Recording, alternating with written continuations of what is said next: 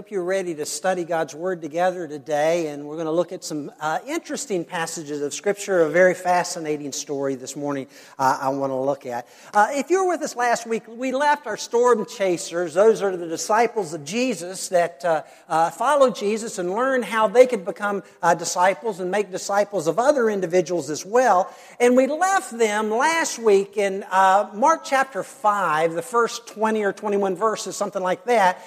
And the story there was Jesus healing a tormented guy. It was a guy that was tormented with demons, and we realized that Jesus had the power to drive out demons. The week before, if you were with us, we saw Jesus on the lake with his disciples, and Jesus calmed the sea. And so we see Jesus had power over the forces of nature. Last week he had power over the demonic. This morning what we're going to see is that Jesus has power over sickness and even death. Now today I want us to look at two hopeless people that we'll notice in their story in Mark chapter 5. But for this story to make very much sense to you at all and to give you some background for some of the things that take place in the story, I want you to turn not to the book of Mark yet. We'll get there in a moment. But I want you to turn with me to the three passages of Scripture that are on the board for you today. First, would you go with me, the Old Testament, to the book of Leviticus. Genesis, Exodus, Leviticus, the third book of your Old Testament. And I want you to look at a passage of Scripture that at first, when I read this, you're just going to say, this is just weird. What on earth does it have to do with the message or with what we're going to talk about? But trust me, by the time we're done, you're going to see a woman living in the very middle of this section of Scripture. Leviticus chapter 15, verse 25. Remember, these are Old Testament instructions. And now, can you bring our lights up just a little bit? And perhaps people are having struggle to be able to see. House lights up just a little. And perhaps you're going to read this and say, wow, this is just really, really weird. But I want you to understand that this is not written to Christian people, to you and I. Rather, it is written to Old Testament Jews and regulations for them, but God speaks to them and to us through this passage of Scripture. So read this morning Jewish lenses into this story and the story that we're going to be reading, studying together today. Verse 25, jumping right in the middle of a section that describes uncleanliness, religious uncleanliness. It says in verse 25, when a woman has a discharge of blood for many days at a time, other than her monthly period, or she has a discharge that continues beyond her period, she will be unclean as long as she has the discharge, just as in the days of her period. Any bed she lies on while her discharge continues will be unclean, as is her bed during her monthly period. And anything she sets on will be unclean, as during her period, and whoever touches them will be unclean. He must wash his clothes and bathe with water, and he will be unclean until evening. Jump down to verse 31. Verse 31 says, you must keep the Israelites separate from things that make them unclean, so that they will not die in their uncleanliness for defiling my dwelling place, which is among them. Now you're saying to yourself, man, I'm glad I came to church this morning. What a wonderful, encouraging passage of Scripture. Trust me, it'll make sense as we move on into the rest. But what I want you to understand, that this passage of Scripture is much more than just about hygiene. It's really about being untouchable. Untouchable in society and religiously. And we'll learn more about that as the story unfolds for us this morning. Now go to the next section of Scripture, the book of Numbers, and chapter 15. The book of Numbers, chapter 15, and verse 37. And you're going to say, what on earth does this have to do with what we just read? Hang tight with me. By the end of the message, it will make total sense to you. In Numbers chapter 15, verse 37, this is what the Lord says. It says, the Lord said to Moses, speak to the Israelites and say to them, throughout the generations to come, you are to make tassels on the corners of your garments, with a blue cord on each tassel. And you will have these tassels to look at, so that you will remember all the commands of the Lord, that you may obey them and not prostitute yourselves by going after the lusts of your heart and your eyes.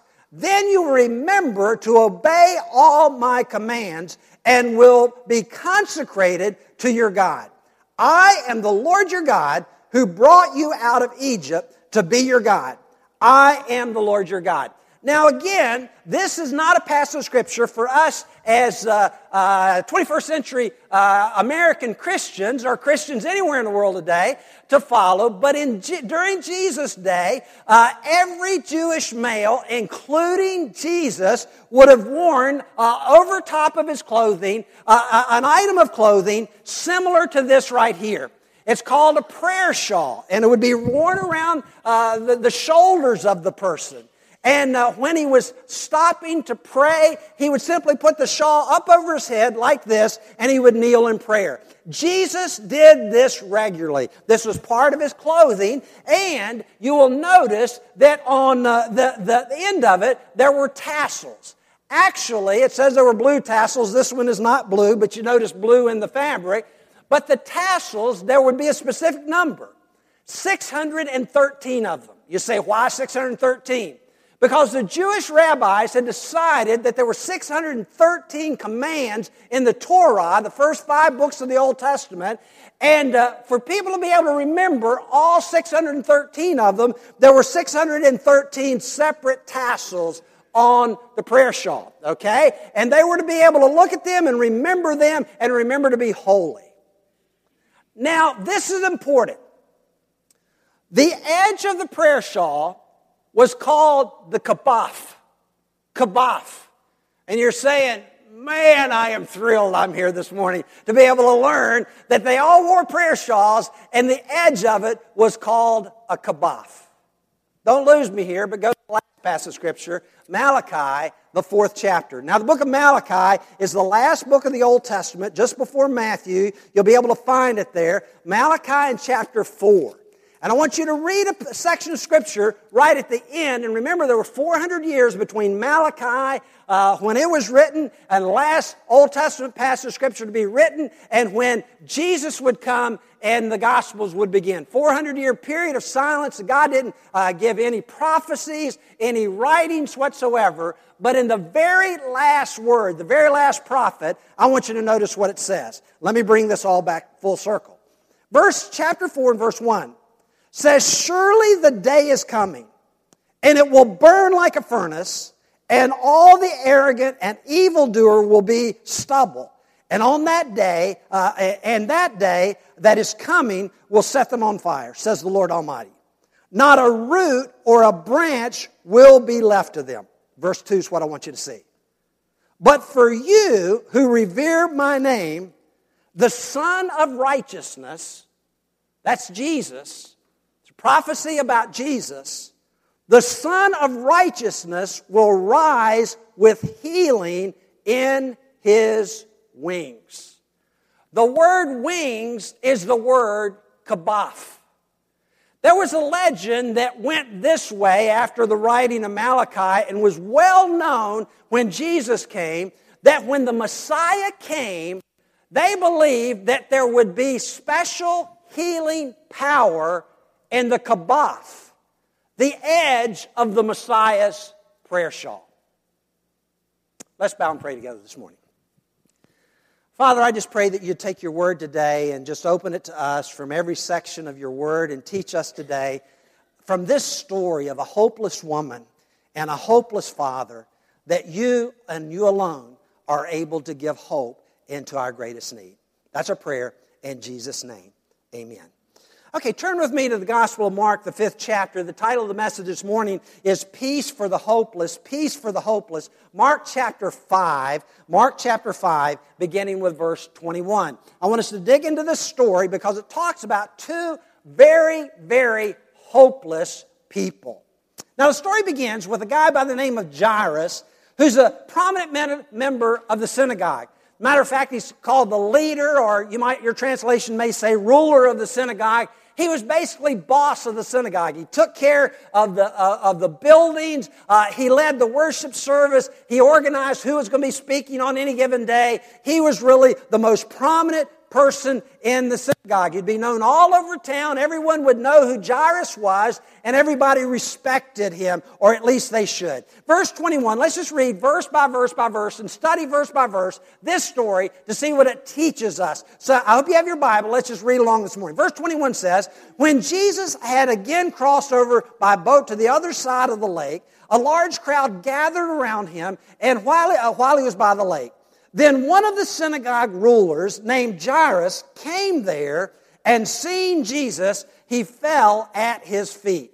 By the time this story comes along, Jesus was basically banned from almost every synagogue in Galilee.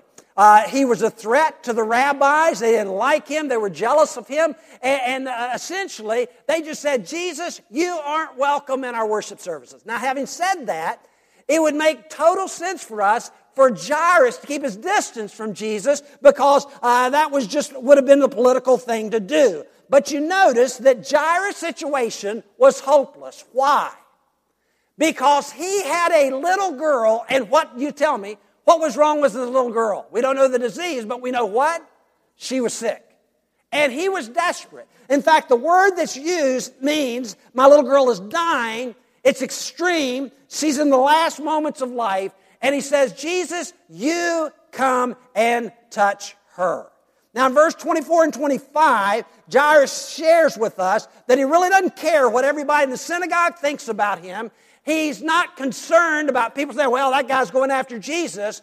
He just knows that his daughter is desperately ill and that Jesus might be able to do something about it. It says in verse 24, so Jesus went with him, and a large crowd followed and pressed around him. Now, this is where the story gets interesting. And a woman was there who had been subject to bleeding for 12 years. Remember Leviticus chapter 15? This wasn't just a medical issue. It was a social and a religious issue as well. Socially, this woman would not be allowed ever to marry. And if she were married, her husband could literally give her a certificate of divorce and walk away. She could never have children. She was never allowed to be in the presence of people in worship. Literally, this woman, because of her disease, could not enter the very synagogue that Jairus was ruler of. How would you describe her? Well, she'd been sick for 12 years, and obviously her condition was hopeless. Verse 26 says this. It says, she had suffered a great deal under the care of many doctors and spent all that she had, yet instead of getting better, she grew worse. Now, we've all laughed about doctors practicing medicine. We're saying, hey, we don't want you to practice, we want you to do something about it. But you need to understand it was a whole lot worse in Jesus' time because these guys were not so much what we would call doctors. They were more like magicians, all right? And medicine in Jesus' time, most of it came from the east, from the Persians. And the Persians had remedies for everything, including this. Let me read some of the remedies that a woman that had a flow of blood that they used on them. One, she was encouraged to carry the ashes of an ostrich egg in a certain piece of cloth. Makes a lot of sense to me. Second, that didn't work. She was to drink doses of onions cooked in wine. And somebody was to come up behind her and shock her by saying, stop, flow of blood. Now, my thought is with that, if it didn't cure her bleeding, there were probably other ramifications of that. She probably had now a bladder issue as well, I'm guessing, or something. And lastly, if none of those things it was suggested that she would eat the dung from a white mule. Now, all of you ladies are saying, thank you that I didn't have to go to that gynecologist. But that was just the way it was in that day. Verse 27, 28. When she heard about Jesus, she came up behind him in a crowd and touched his cloak. His cloak. Actually, his prayer shawl. Because she thought, if I just touch his clothes, I will be healed. Do you remember the prayer shawl? Do you remember the legend? Jesus always wore this. And at the end of the prayer shawl was called the kabaf. And it was believed by legend, if a person could just come up and touch the edge of Jesus' prayer shawl, he or she could be healed. Now the story goes on from here as we read and we see what Jesus does and has to say with the woman. In verse 29 and 30, we read an interesting statement about Jesus, what one writer calls his godliness and his manliness. Verse 29 says, immediately her bleeding stopped, and she felt in her body that she was freed from her suffering. At once, Jesus realized that power had gone out from him. And he turned around in the crowd and he asked, who touched me? Who touched me? She touched the cloak and she was healed. And Jesus realizes that power had gone out from him. He knew that. And so he turns in the crowd and he says, who touched me? The power, the godness of man, and who touched me? The manness, or of Jesus, the manness of Jesus. Now, you know, it's an interesting thing to notice what's at action here. Because Mark 4 and 5 is all about Jesus' power, his power over nature, his power over demons we read last week, his power over sickness, and in just a moment we'll read about his power over death itself.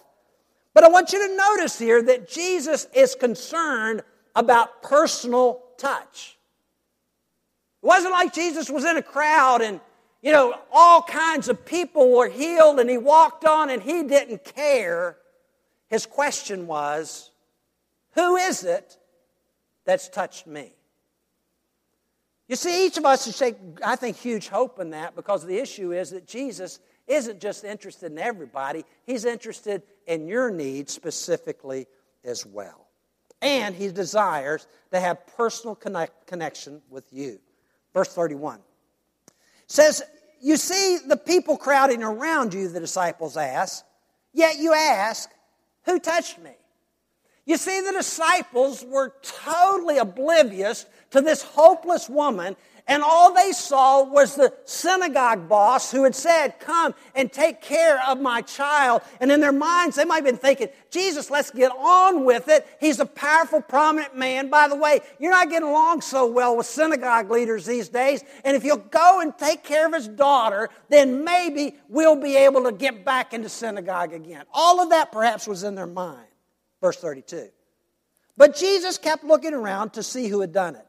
And the woman, knowing what had happened to her, came and fell at his feet, trembling with fear, and told the whole truth. You see, while the disciples perhaps were all thinking, Jesus, why are you wasting our time with this worthless, hopeless woman? She's one woman. And by the way, I don't know whether you realize this or not, for that woman to touch Jesus, it not only, she was unclean, but it also made Jesus unclean. You see, according to Jewish law, she could not touch any man at any time or any person at any time. And she couldn't even walk on a road in front of another man. But she comes and she touches Jesus, and Jesus says the most amazing thing. Verse 43, he turns to her and says, daughter. It's a term of endearment. Perhaps it had been years since she had heard anyone speak to her in a loving, caring, kind way. He says, daughter, your faith has healed her. I want you to understand it's your faith, not my prayer shawl that healed you. Get rid of the legend, get rid of the magic, all of that sort of thing. Understand that it is by my power through your faith that you've been healed. The question comes up, was it the woman's faith or the Jesus' power that healed the woman? I love this quote. Go ahead and show it there, Angela. N.T. Wright puts it this way. He says, though faith in itself is powerless, it is the channel through which Jesus' power can work. And that, my friends, is the connection between faith and power. Jesus says, verse 34, he says, daughter, your faith has healed you. Now go in peace. Anybody remember the Hebrew word for peace? Say it out loud. Anybody remember? It's the word shalom. shalom. Shalom is not, as God wants it to be, is not just, peace among enemies on a battlefield. It is total joy. It is total and complete harmony with God and with people and even with ourselves. And Jesus speaks to this woman and He says, "Daughter, your faith has healed you. Now you go in the whole presence of shalom." And then He says, "Be freed from your suffering." One thing I didn't tell you about the word suffering, when it says earlier that the woman had been suffering, it's a fascinating word, and it's repeated here in this section of Scripture. Do you remember when Jesus was being beaten by the Roman guards before He went to the cross? You remember that? And that whip that they just beat Jesus with repeatedly over and over and over again. That's the same word used here. A weapon of punishment, a weapon of suffering, a weapon of torment. And the Bible says your torment, that whip that's been beating you for all of these years, is now gone. I think a lot of times we ask the question when we're suffering, what am I being punished for? I've said that. Has anybody else ever said that, when you're going through a really rough time, I wonder what on earth God is punishing me for? I wonder how many times this woman, lonely woman, must have asked herself the same question. Well, you remember Jairus in the story. The story jumps from Jairus to this woman who's been healed, and quickly it goes back to Jairus. In verse 35 it says, "While Jesus was still speaking, some men came from the house of Jairus, a synagogue ruler. 'Your daughter is dead,' they said. 'Why bother the teacher anymore? It's too late. Don't bug him anymore.'" Verse 36, ignoring what they said, Jesus said to the synagogue ruler, "Don't be afraid, just believe." Remember what you've just seen, Jairus. I have just healed this woman. Just believe, and let's go on our way. Verse 37 says, "And he did not let anyone follow him except Peter, James, and John, the brother of James." I got to tell you something. Jesus had never been to the modern-day school of faith healers. You know what I'm talking about? No lights, no cameras, no let's everybody see what I'm doing. He left everybody behind and took only 3 of His apostles with Him. Verse 38, "When they came to the home of the synagogue ruler, Jesus saw a commotion with the people crying and wailing." It was during that day the custom to hire professional mourners to come. Wouldn't that be a job to have?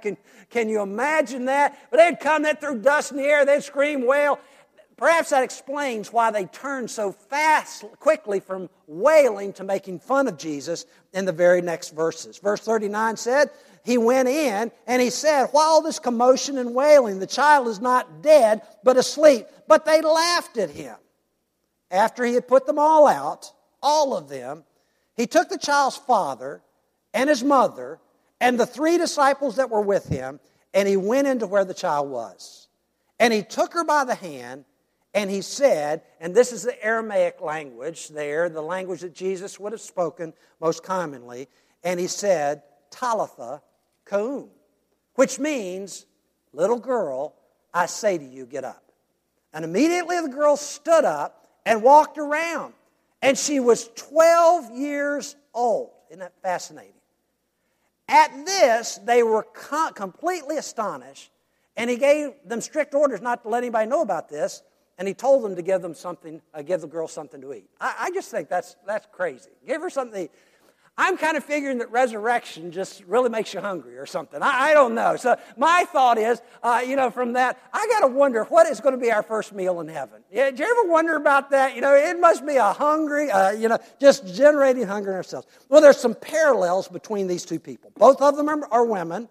Both of them are unclean. Both of them have been suffering for 12 years, the year 12 is important in the story, and Jesus heals both of them. Now, the story, I believe, teaches us so much about God and His kingdom. And you will remember in Mark chapter 1, in verse 15, Jesus is all about teaching the kingdom of heaven. Jesus said, "The time has come, the kingdom of God is near, so repent and believe good news." If you're taking notes this morning, I want to give you 4 quick observations about the kingdom of God and about God from this story. And then we're going to pray together, and we're going to receive the Lord's Supper, and we're going to worship together our God.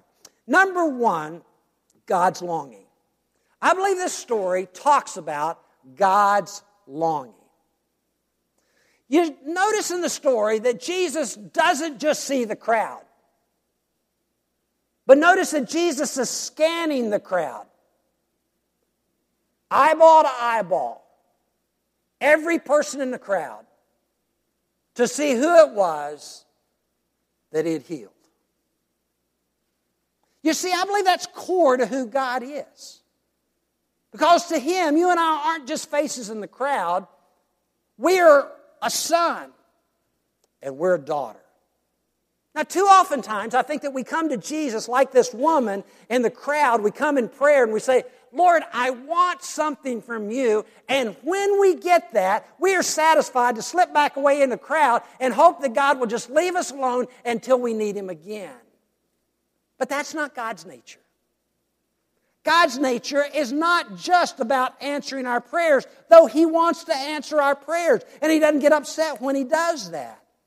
Instead, it is about us wanting and longing for Him, because He's longing for us. Let me put it to you this way. Have you ever had, if you've had children, and you've done this if you've had children, had your children, you put them in bed, and, they're in bed, you're back downstairs reading or watching television or whatever, and you hear their little voice saying, Mommy, Daddy, I'm thirsty. And you go up and you give them a glass of water. And you go back down, sit down, and you've been there about 2 minutes, they cry out again, saying, I'm thirsty. You go back up again. About the third or fourth time, you say, listen, you're going to bed, and I don't hear any more out of you, okay? Or how about this? You buy your kid a brand new pair of tennis shoes, all right? A brand new pair of tennis shoes, the one he wants. And remember that a young kid does one thing especially well. They grow out of things, all right? And that pair of shoes that you spent a month's pay on, 2 months ago, they come to you and they say, my feet hurt. And you check them, and sure enough, they're too small. Now, I got to ask you a question. Is there frustration in your mind toward your kid? Well, yes, there is. But do you punish him for growing or being thirsty and not loving them? Do you stop loving them? No, of course not. And you provide for them what they need. God does exactly the same thing for us. But folks, let me ask you this question. Would you rather give your child something that they need, or would you rather just spend time with them and want them to spend time with you? Now, that never ends. Our youngest daughter's 30 years old, and I had the opportunity on Friday night to spend about almost all day. We went to the Washington Nationals game together, and we had a great time, just Betsy and me, and we laughed, and we had great seats. But you know what? It wasn't about the food that I bought her at the ball game and buying her ticket. It wasn't about any of that. You know what was special to me? Betsy and I were together, all right? And we spent a long time together. And we talked and we laughed and we were together. That's God's longing. Number 2, God's timing. We learn a lot about God's timing. We never see time as God does. One writer wrote and says, we see time like a chronology of events. Chronology of events. That's what time is. But God sees it as a story about character development. Who here struggles with God's timing, especially when you're going through problems? We all do. We all do. It's been 12 years. I'm still suffering. My daughter's dead. My dreams are gone. My life is over.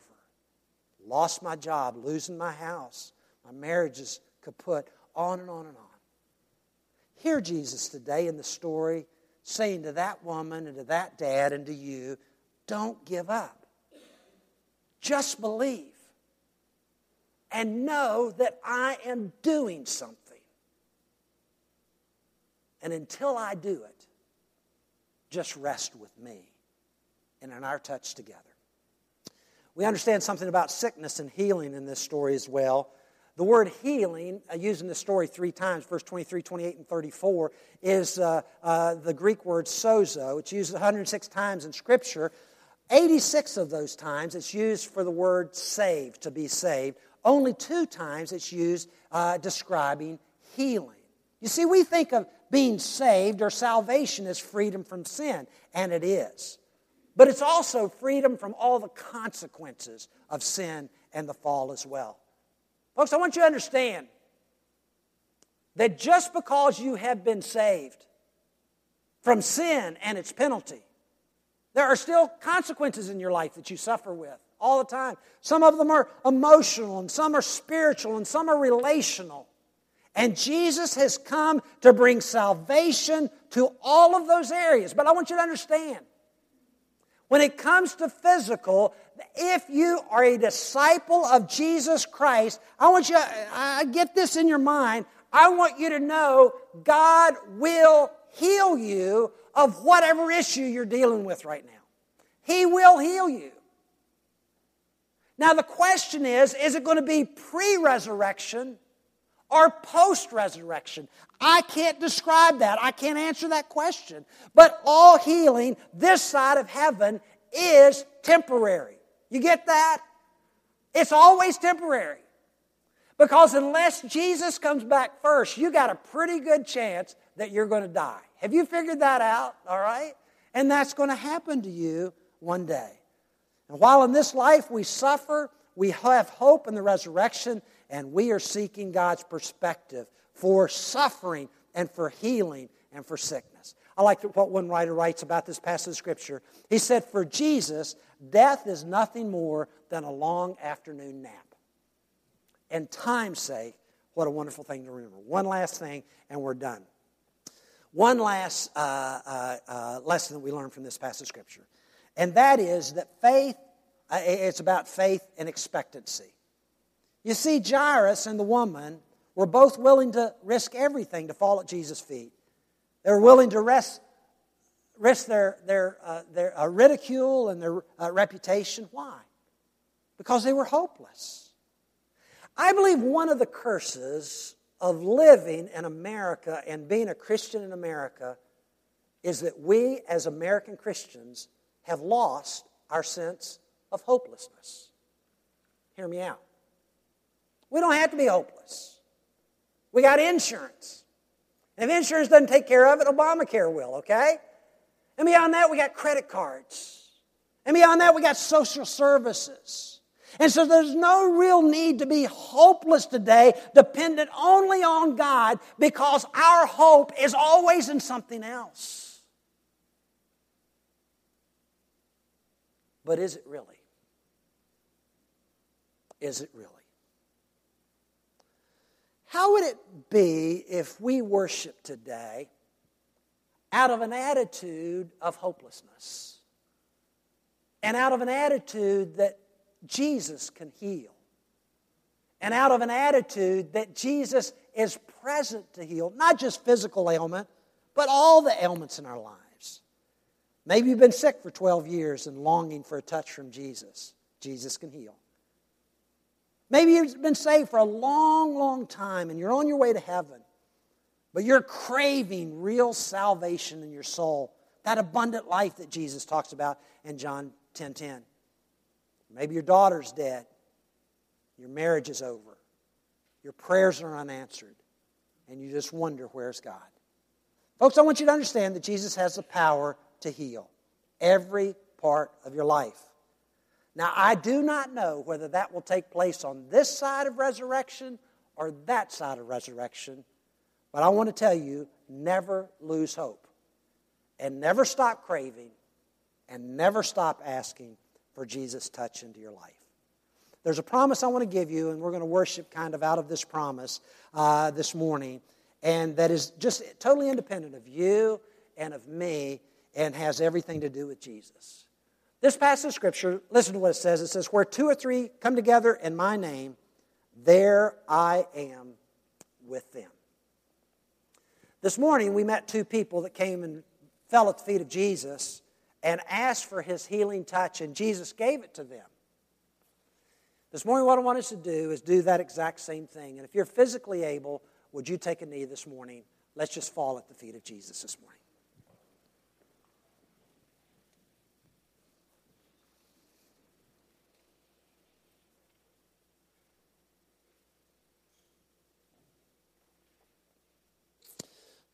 Lord Jesus, there are people that are here this morning that are just longing for a touch from you.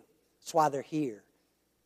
They're hurting, they're needing, they've got physical issues, or they've got relationship issues, or they've got financial pressures. Father, they are hopeless, and they're wondering, is there anything anybody can do? Father, we are kneeling at your Son's feet today because we know that all of the hopes of man and all of the strategies of man to fill the void in our lives and to give us hope in the midst of our hopelessness, Father, they just don't work. Father, like the man in the video, so many of us are in the storm wondering what you're doing and what you're bringing about. Father, this morning from Nahum 1, would you teach us deeply in our souls that you are in the very middle of the storm. And it's almost as if you love being there because it's the storm that pushes us to our knees. And only on our knees do we worship you in spirit and truth. Lord Jesus, as we remember what you've done for us on the cross through communion this morning, and then as we worship you, Father, we want to do so in hope. Father, bless us with your presence. Lord Jesus, you've promised that you will be with us. We have gathered in your name. And we pray, Father, that it would not just be a scanning of the crowd, but Lord God, that you would see our individual need and that you would come close to each one of us and touch us today with your holy presence. In Jesus' name I pray. Amen. Rise to your seats. The men are going to pass communion around. And let's just receive communion this morning. And then we'll worship together today.